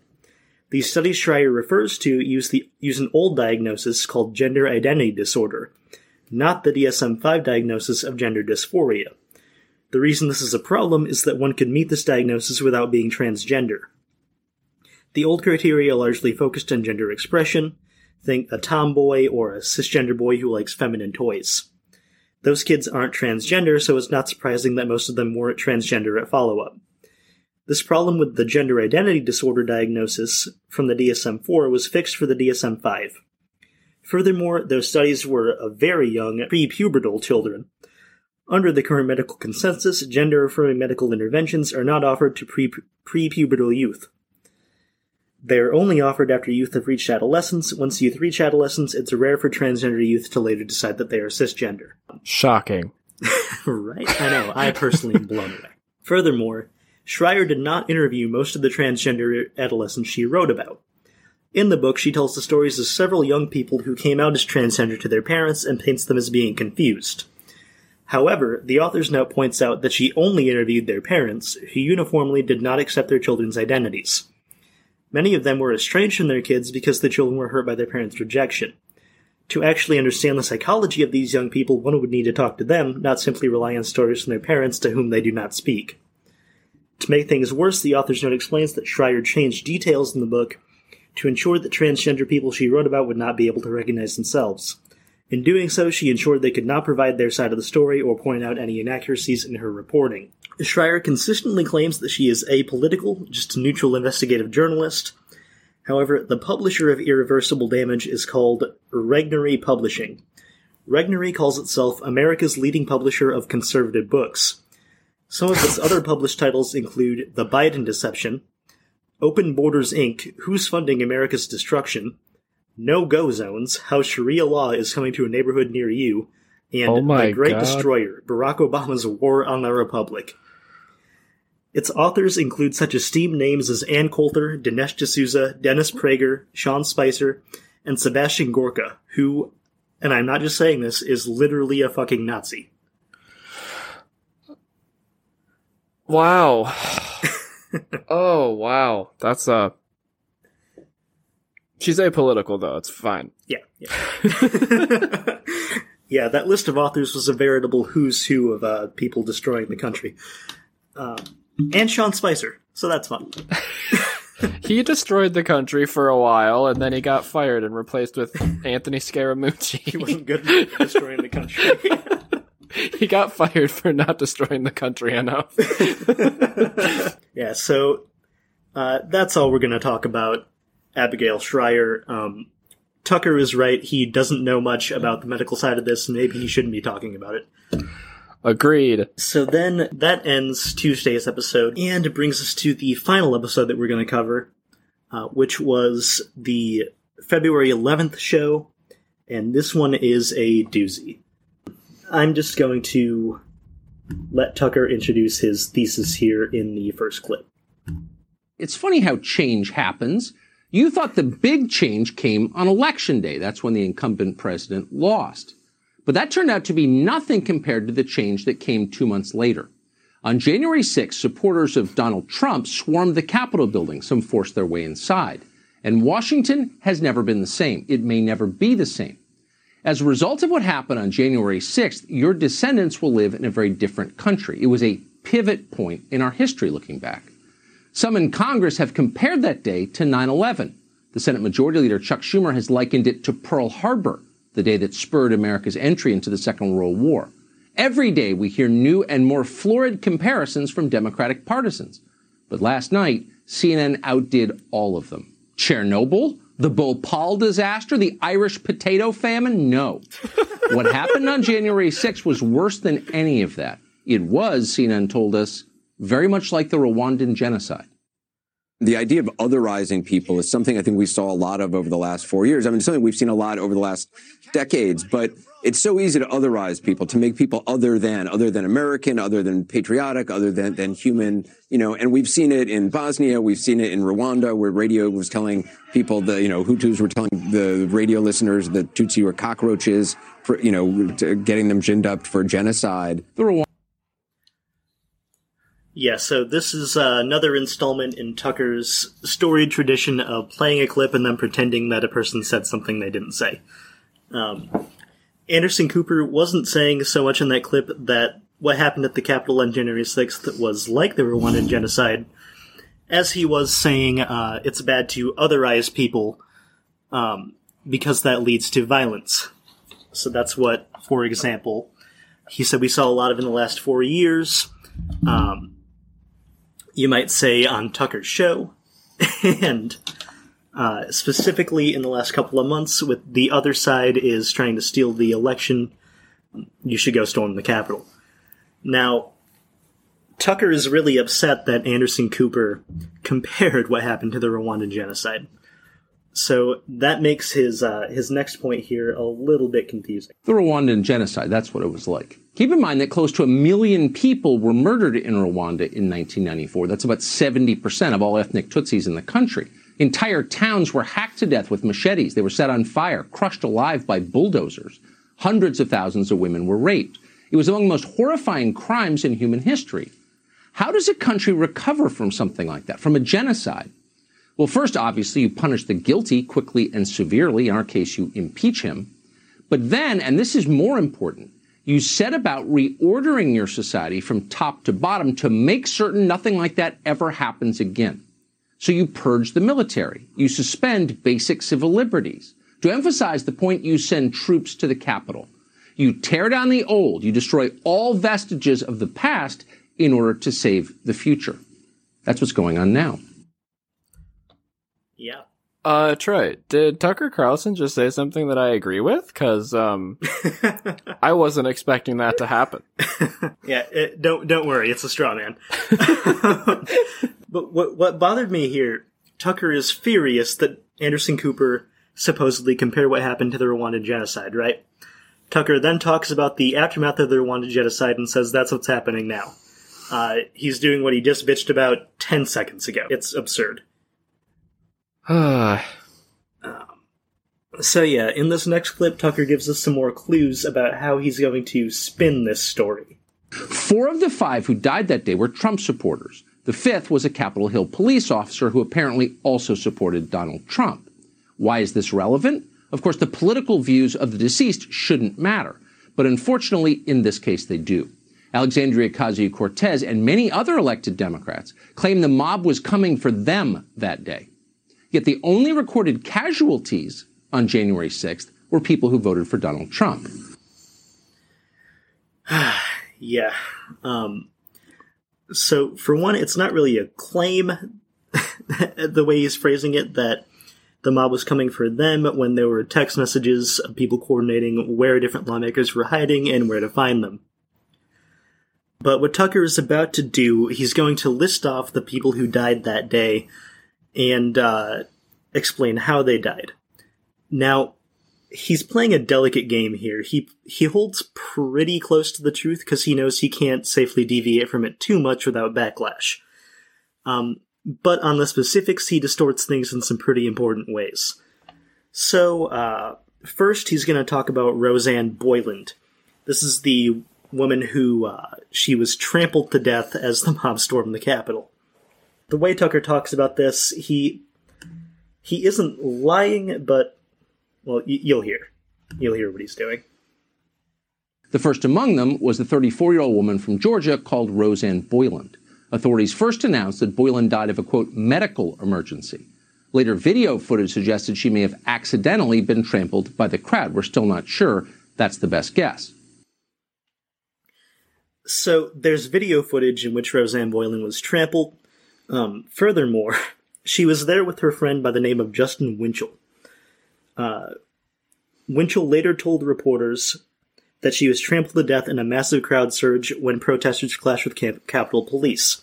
Quote, I got my arm underneath her, that was pulling her out, and then another guy fell on top of her, and another guy was just walking over her, he said. I mean, there was people crushed. So, while authorities have not reported an official cause of death, we can pretty reasonably assume that this is what happened, and Tucker is casting more doubt on it than it deserves, trying to muddy the waters, because it's to his benefit when people feel uncertain about what happened here or like they can't trust the narrative. Next, Tucker's going to talk about Kevin Greeson. This one, he's essentially accurate. There's not a ton here, but let's hear what Tucker has to say. The second casualty was 55-year-old Kevin Greeson. Greeson died of heart failure while talking to his wife on a cell phone outside the Capitol. Quote, Kevin had a history of high blood pressure, his wife later said, and in the midst of the excitement, he suffered a heart attack, end quote. Yeah, so there were some reports that he accidentally tased himself and that triggered the heart attack. I can't find any evidence of that. It seems to just be rumors, so... Tucker is pretty accurate here. Guy just had a heart attack. That would be much more fun, to be fair, if he had tased himself. I know, right? Next up is Benjamin Phillips. Mr. Phillips organized several bus trips to the Capitol that day. He was a fervent Trump supporter and did some advocacy to make sure people had rides to the protest. He also founded a website called Trumparoo, which isn't important. I just think the name is hilarious. The third was 50-year-old Benjamin Phillips of Ringtown, Pennsylvania. Phillips was a Trump supporter who organized a bus trip to Washington for the rally that day. He died of a stroke on the grounds of the Capitol. Yeah, so nothing to object there. But now we got to talk about Ashley Babbitt. This is the woman who was shot trying to crawl in through a window at the Capitol building. There's video of her being shot, so this is the one that people talk about the most. So let's jump in. The fourth person to die, the only person to die that day of intentional violence, was 35-year-old Ashley Babbitt, a military veteran from San Diego. Babbitt was wearing a Trump cape when she was shot to death by a Capitol Hill police lieutenant. Babbitt's death was caught on video, so hers is the best documented death that took place that day. And yet it is surprising how little we know about it. Babbitt was shot as she tried to crawl through a broken window into the speaker's lobby within the Capitol. And that's essentially the extent of what we know. Authorities have refused to release the name of the man who shot her or divulge any details of the investigation they say they've done. We may never know exactly why this unnamed Capitol Hill police officer took her life. According to that officer's attorney, quote, "There is no way to look at the evidence and think that he is anything but a hero." Of course, we can't actually look at that evidence because they're withholding it. We can't even know his identity. Killing an unarmed woman may be justified under certain specific circumstances. But since when is it, quote, heroic when the dead woman has read QAnon websites? Republicans aren't asking that question. One Republican member of Congress from Oklahoma says he immediately hugged the officer who shot Ashley Babbitt. You did what you had to do, the congressman said. But did the officer really have to do that? We don't know. It would be nice to know. Maybe someone could ask. So some people have asked. In particular, the Justice Department deployed investigators to look into Ashley Babbitt's death. Those investigators have made an initial determination that charges against the officer who shot her aren't warranted. They added that Justice Department officials haven't yet made a final determination on the matter. Tucker is upset that that more details about this haven't been released, but that's how ongoing investigations work. A Justice Department spokeswoman had no immediate comment. Any final charging decisions would likely have to be approved by senior Justice Department leadership, who haven't yet been briefed on the matter. And finally, we have Officer Brian Sicknick. Oh, no, before we get to Sicknick, we have, Tucker has a little bit more bullshit to say about, just listen. We do know that Ashley Babbitt was not holding a weapon when she was killed. Nevertheless, at the impeachment hearing this week, Congressman David Cicilline of Rhode Island described what happened at the Capitol as, quote, an armed insurrection. Watch. He incited an armed, angry mob to riot. On inciting an armed insurrection against the United States government, an armed, angry, and dangerous crowd, armed violence against the government of the United States of America. David Cicilline is a former mafia lawyer from Providence, so presumably he knows what it is to commit a felony with a firearm. Doubtless he does. There are no reports of rioters at the Capitol building that day discharging weapons or threatening anyone with a gun. So what exactly is David Cicilline talking about? What? So, because Ashley Babbitt didn't have a gun, it wasn't an armed insurrection? Yeah, that's what he's trying to spin here, which you correctly point out is absurd. Also, I have to address that line he threw out about David Cicilline being a former mafia lawyer.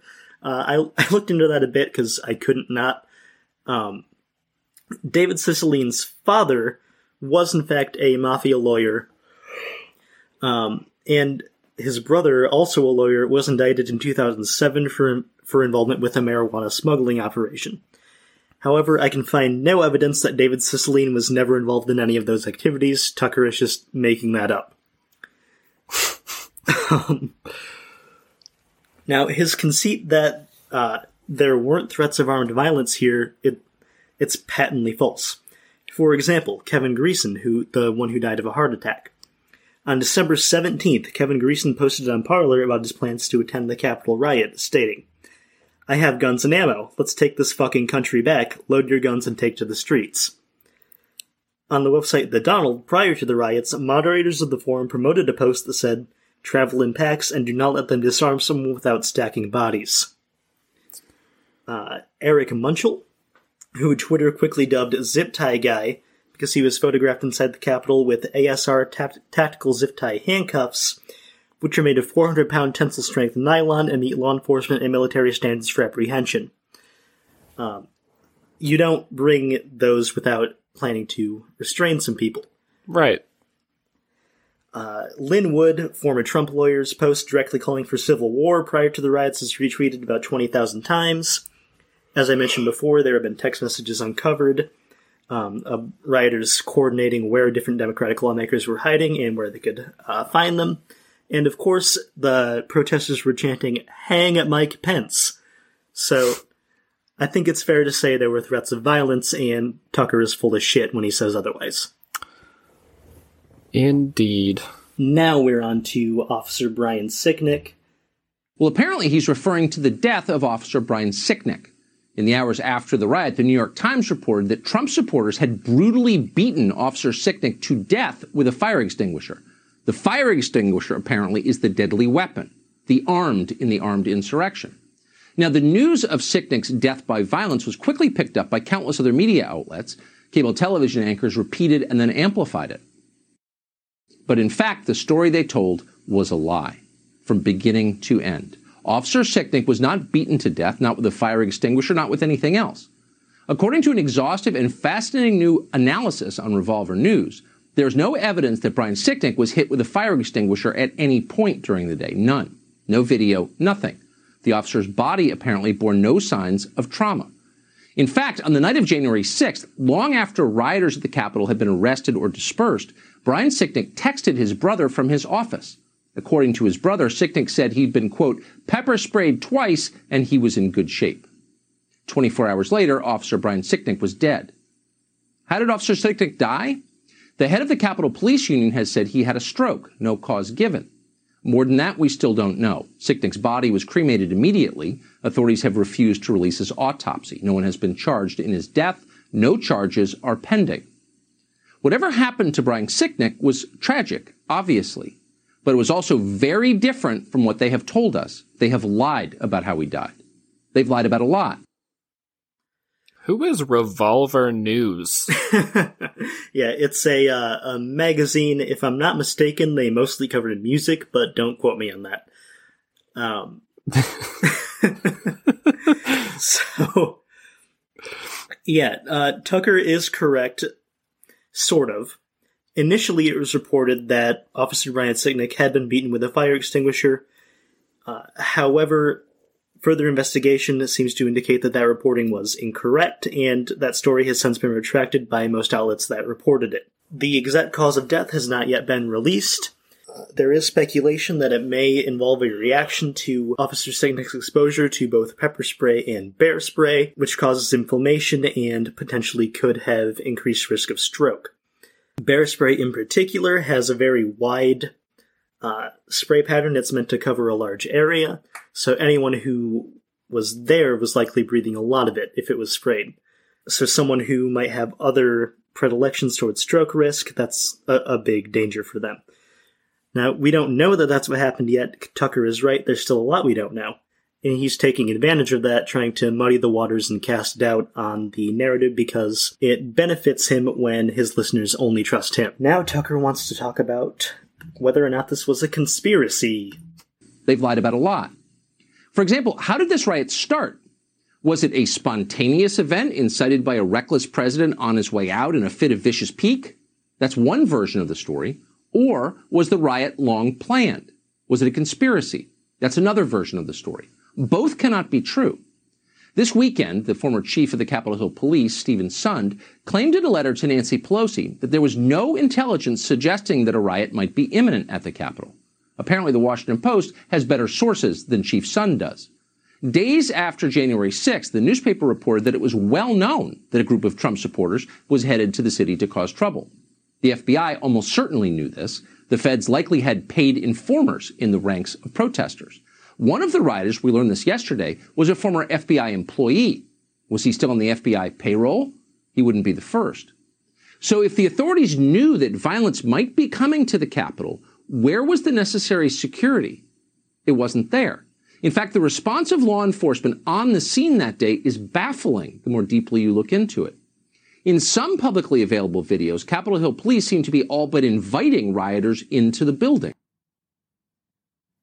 So he's right. The response of law enforcement was baffling. We'll get to that in a moment. But his assertion that was it a conspiracy or was it a spontaneous event incited by an angry president, both can't be true, is a misdirection. The truth is for the way that things happened, both had to be true. There were months of conspiracies that the election was stolen, lies about voter fraud, allegations, and calls to violence circulating in dark parts of the web. Trump's refusal to temper these flames and his rally that day, encouraging supporters to show up at the Capitol, was in fact what Tucker might call a vindictious peak that exacerbated the situation and brought things to a boiling point. His complaints of law enforcement letting people into the building are valid. That is absurd. Especially when you consider that over the summer, there were over 1,000 documented instances of police brutality against Black Lives Matter protesters. Notable examples include 75-year-old Martin Gugino, I hope I'm pronouncing that correctly, at a protest in Buffalo, New York. Video showed 2 police officers shoving Gugino from the sidewalk where he had been standing. Blood immediately begins pouring from his skull. Gugino sustained a brain injury and was unable to walk for nearly 2 weeks. Overall, he was hospitalized for 4 weeks from the injury. Police did not behave that way at the Capitol riots. There might have been some kind of difference there that caused that, but I can't think of what it would be. Yeah, I can't imagine anything that was different between the Trump supporters and the Black Lives Matter protesters. So, Tucker has a bit of a different take on the BLM protests, though. The question is, why would they lie about this? For an answer, think back to last spring. Beginning on Memorial Day, BLM and their sponsors in corporate America completely changed this country. They changed this country more in 5 months than it had changed in the previous 50 years. How'd they do that? They used the sad death of a man called George Floyd to upend our society. Months later, we learned that the story they told us about George Floyd's death was an utter lie. There was no physical evidence that George Floyd was murdered by a cop. The autopsy showed that George Floyd almost certainly died of a drug overdose, fentanyl. But by that point, facts didn't matter. It was too late. Cities had been destroyed, along with the fabric of this country itself. Scores of people had been killed. Democratic partisans used a carefully concocted myth, a lie, to bum rush America into overturning the old order and handing them much more power. It worked flawlessly. So why wouldn't they do it again? Oh my God. Yeah, so, I just want to point out that, Tucker pointing out that the BLM protests changed this country more than it's changed in 50 years. That timeline puts us right around the end of the civil rights movement, so interesting that he picked that frame. He talks about George Floyd dying of a fentanyl overdose, and this is a blatant lie. Floyd, 46, died in Minneapolis, Minnesota at 9:25 p.m. Central Time on May 25th, 2020, after police officer Derek Chauvin pressed his knee down on the back of his neck for 8 minutes and 46 seconds. The Hennepin County Medical Examiner, HCME, said that the cause of death was cardiopulmonary arrest complicating law enforcement subdual restraint and neck compression. It continued to list arteriosclerotic and hypertensive heart disease, fentanyl intoxication, and recent methamphetamine use as being significant conditions that were underlying. Medical examiners said that the fentanyl levels were at potentially fatal level, but that it was a combination of factors that led to Floyd's death. A private autopsy ordered by Floyd's family disputed the findings of the HCME and concluded his death was by homicide caused by asphyxia due to neck and back compression that led to the lack of blood flow to the brain. The HCME did list drug use as being a factor that could have contributed to the death of George Floyd, but it reported that neck compression and cardiopulmonary arrest played a larger role in his death. Both the HCME and the family-ordered autopsies ruled homicide as the cause of death. Neither report claims that Floyd died of drugs or pre-existing conditions, but instead that his heart stopped and the cause of death was restraint. Every time that George Floyd comes back into my thoughts, and I am reminded just how long 8 minutes and 46 seconds is, and how torturous of a time that would be to not be able to breathe, is just chilling, and it's just...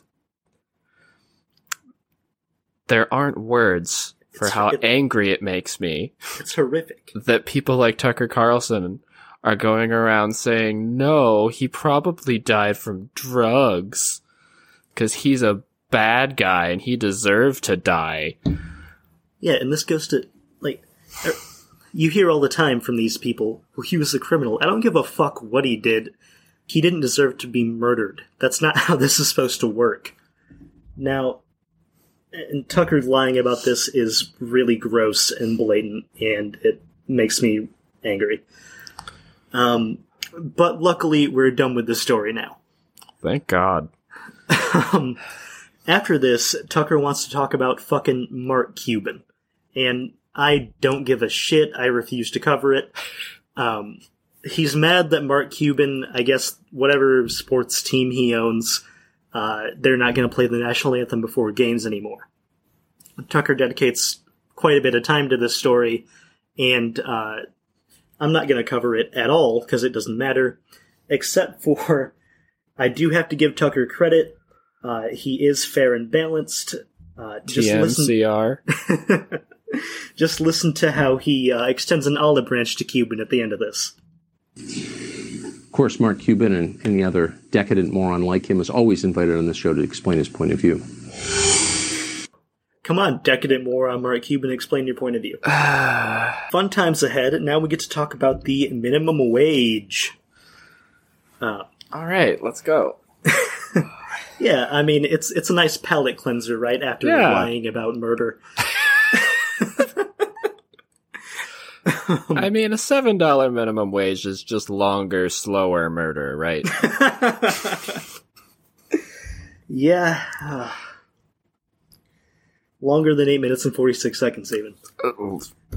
Somehow. Let's go.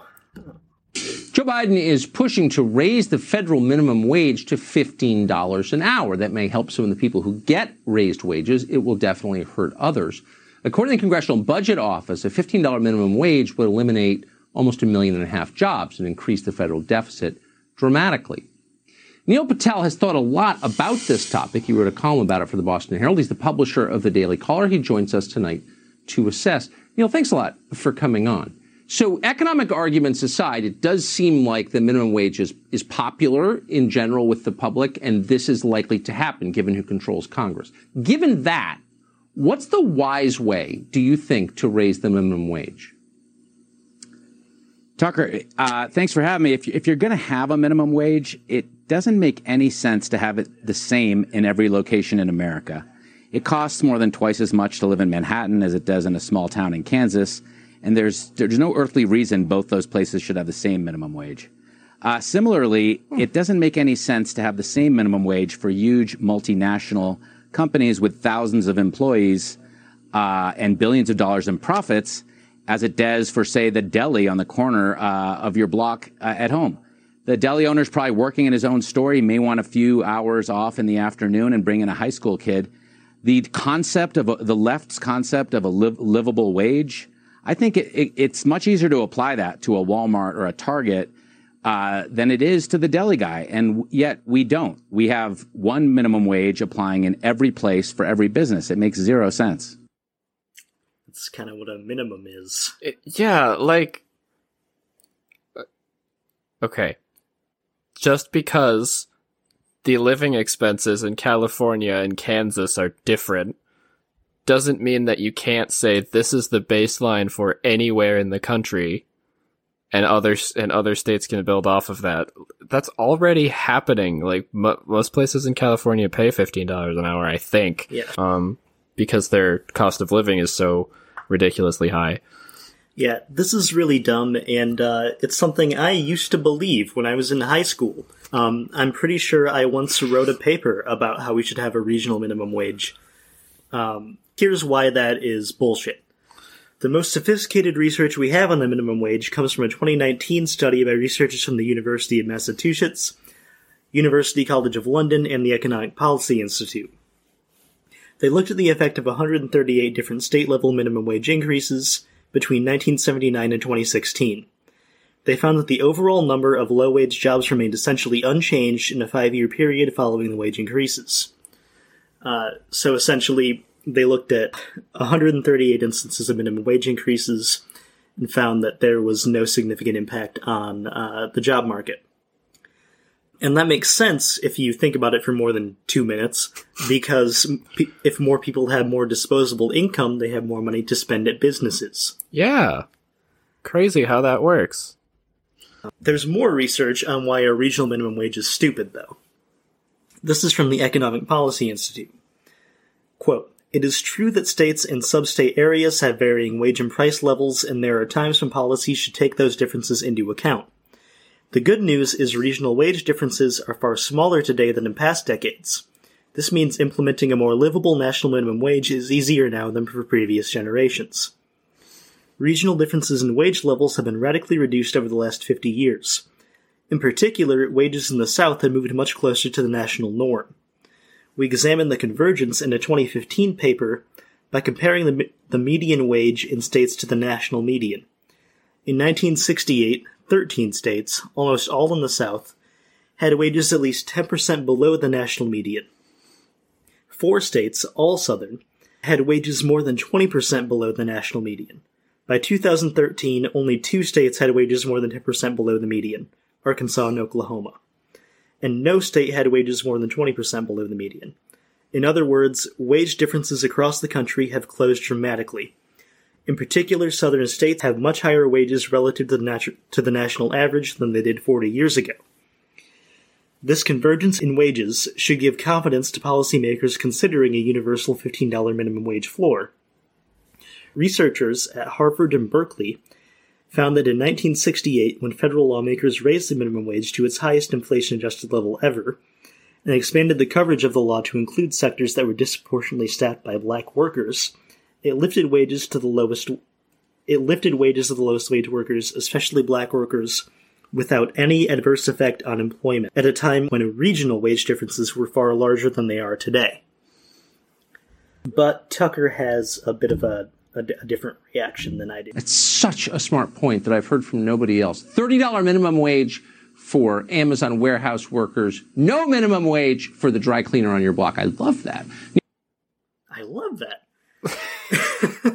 Also, people who work at Amazon should make $30 an hour. Agreed. Like, it is unfathomable how much money Jeff Bezos make. I think in 2020, he made $3,700 every second.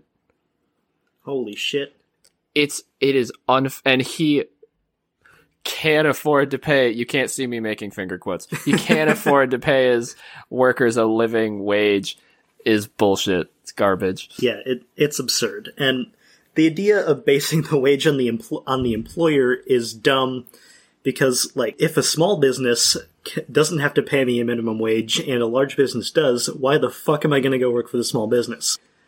Tucker is also ignoring the racial disparity impact this would have, you might argue, willfully ignoring it.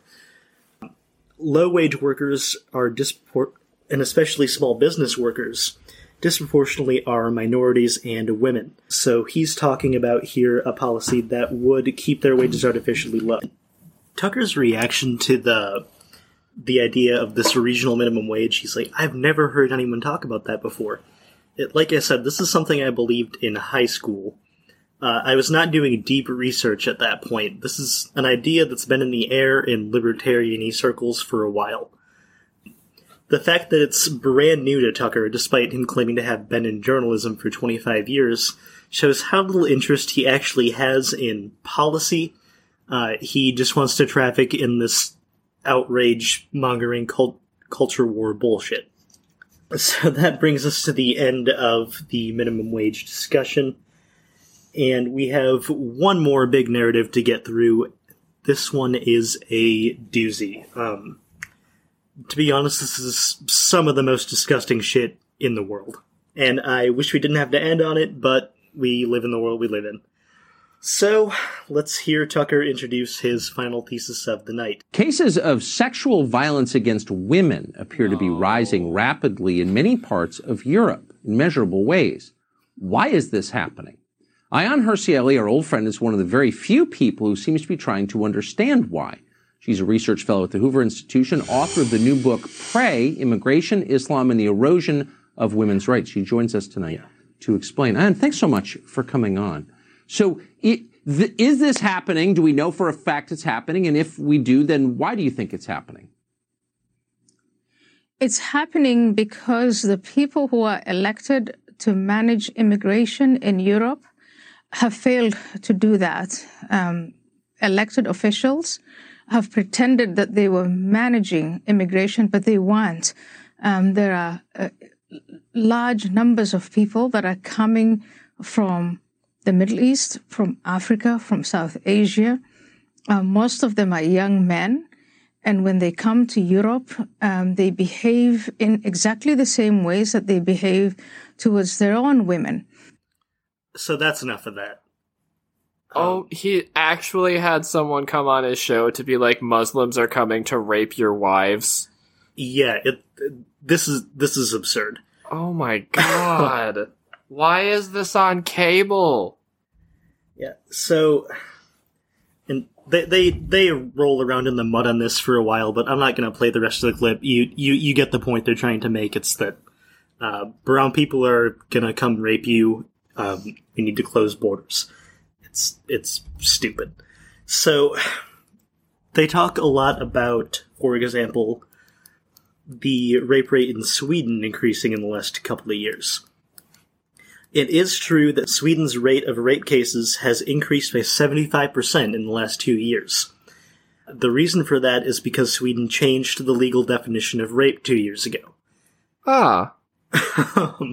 Previously, rape was defined by Sweden's legal code as specifically forceful vaginal penetration. They've since updated the statute to define rape as non-consensual sexual contact.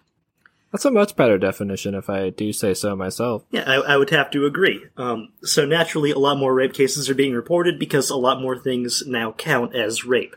This has nothing to do with immigration. They're just fear-mongering and want to equate sexual violence with immigration rates because they want to make you scared of brown people. Now, even trying to tie it to increased immigration rates is a misdirection. This is from some reporting in Reason, which is a conservative leading publication, but they actually had some really good reporting on this.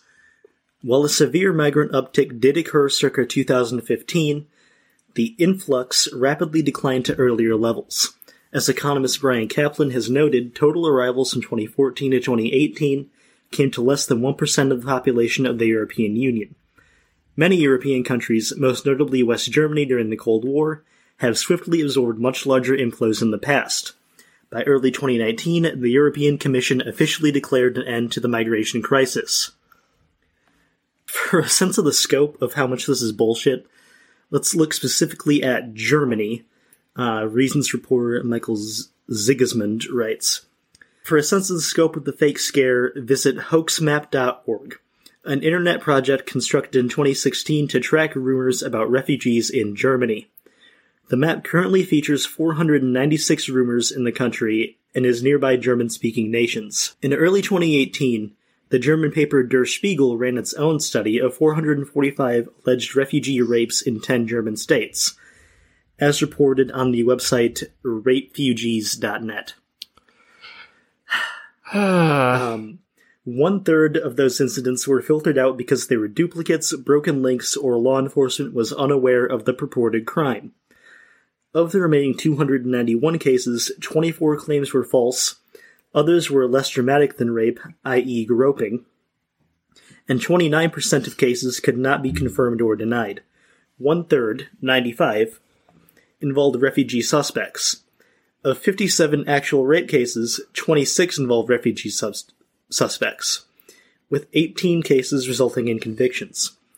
Each incident is serious and to be condemned, but the facts don't support fears of epidemic levels of social decay. This rhetoric is not new. It has a long and ugly history in propaganda. European colonizers in India and Africa feared the Black Peril, their belief that native African men were sexually violent and naturally attracted to white women. This was part of their justification for the violent and oppressive colonialism that eventually led to apartheid. If you want a 20th century example, during the French occupation of Germany after World War I, German newspapers sounded the false alarm of the Black Plague, mass rapes and murders by Senegalese troops in the French army. Hitler, true to form, blamed the Jews for bringing in the Africans. And in 2015, before Dylann Roof murdered 9 people in Emmanuel African Methodist Episcopal Church, he reportedly told the black congregation, "You rape our women, and you're taking over our country. You have to go." I can also think of some comments about insurgents coming to rape our native people from a certain president who shall not be named. Yeah, I might have heard that a time or two from pretty recently. This kind of rhetoric has been used. Occupants of the office. This is a narrative that pops up over and over and over again in propaganda throughout history as a means of making people fear the other and to provide justification for subjugating groups of people.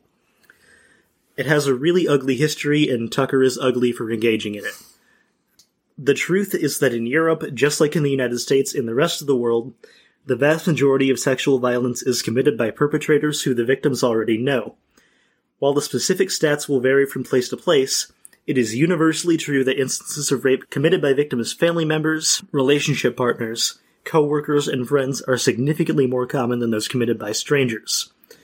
The goal of this rhetoric, of course, is to make you afraid of strangers. This is just bigotry. One interesting thing of note, though, is that there is one population who do seem to suffer higher rates of rape as a result of immigration. That group is immigrants. In 2011, the International Journal of Culture, Health, and Sexuality conducted interviews with 223 refugees, asylum seekers, undocumented migrants in Belgium and the Netherlands. The majority of the respondents were either personally victimized or knew of a close peer being victimized since their arrival in the European Union. A total of 332 experiences of sexual violence were reported, mostly inflicted on them by ex-partners or asylum professionals. More than half of the reported violent experiences comprise sexual violence, including rape and sexual exploitation. Results suggest that refugees, asylum seekers, and undocumented migrants are extremely vulnerable to sexual violence, for reasons that should be obvious. They're likely unfamiliar with the country's legal codes or how to report crimes. They may not even speak the language and not be able to ask. If they are undocumented, they might be afraid to report these crimes, for fear of fines, penalties, or deportation, often back to dangerous situations they fled from in the first place. Abusers take advantage of these vulnerabilities. So, yeah, this is disgusting. Tucker is disgusting for engaging in it, and I guess the point I'm trying to make is I would not plow his driveway. You know what, Troy? I wouldn't plow his driveway either. Yeah, so that's the end of what we're going to cover. He has one more segment on this episode where he makes fun of Pete Buttigieg for saying that there should be more accessibility for wheelchairs in transportation. It's stupid, and Tucker is trying to be funny, and he doesn't know how to do that without being mean, and I'm not going to talk about it. So yeah, this is where we are, and this is why I wanted to cover this slate of episodes to start with. This gives us a really good picture of how he operates. We see a lot of his tricks, including feigning class warfare, taking people out of context, pretending they said things they didn't say, building strawman arguments to attack, and then using this all to mask naked bigotry. And just like taking something that is so boring and non-controversial and trying to make an enemy out of it by jumping through all these hoops to make, like you just said, like accessibility for people who use wheelchairs. Like, it's just such a non-issue. Like, yeah, people who have wheelchairs should also be able to go places, but it's a crime from the left. It's part of the culture war. They're trying to silence you. Yeah, it's so dumb. It's super dumb. All he does is peddles in outrage. He wants to get his viewers worked up and make them feel attacked, so that then they will support policies that engage in this meaningless culture war bullshit that doesn't actually affect their lives, and nothing ever changes in the entrenched power structures in this country that keep people poor and the rich rich. Tucker is a goalie for billionaires. He's made millions and millions of dollars protecting their interests from any real social change whatsoever, while pretending that he hates them.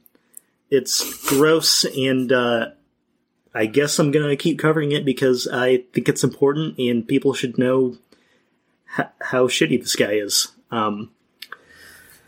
With that said, I forgot to pull a clip of it, but the way that Tucker ends every single episode of his show, he says, "This has been Tucker Carlson Tonight, the show that's the sworn enemy of lying, pomposity, smugness, and groupthink." He actually says that at the end of every episode. He sure does. Every single one. At least that I've watched. Is irony dead? Yes. Complete lack of self-awareness. So I thought it would be fun for us to be a sworn enemy of something. Tyler, what's your sworn enemy? My sworn enemy? Yeah. I don't know if it's just the mood I'm in, but probably capitalism. All right, this has been Tuckered Out, the sworn enemy of capitalism, lying about murder, and plowing Tucker Carlson's driveway. So, hell yeah. We'll be back, but in the meantime, don't watch Tucker's show. I'll do it for you. Agreed. And try to enjoy your life. Buck up, it's going to get better.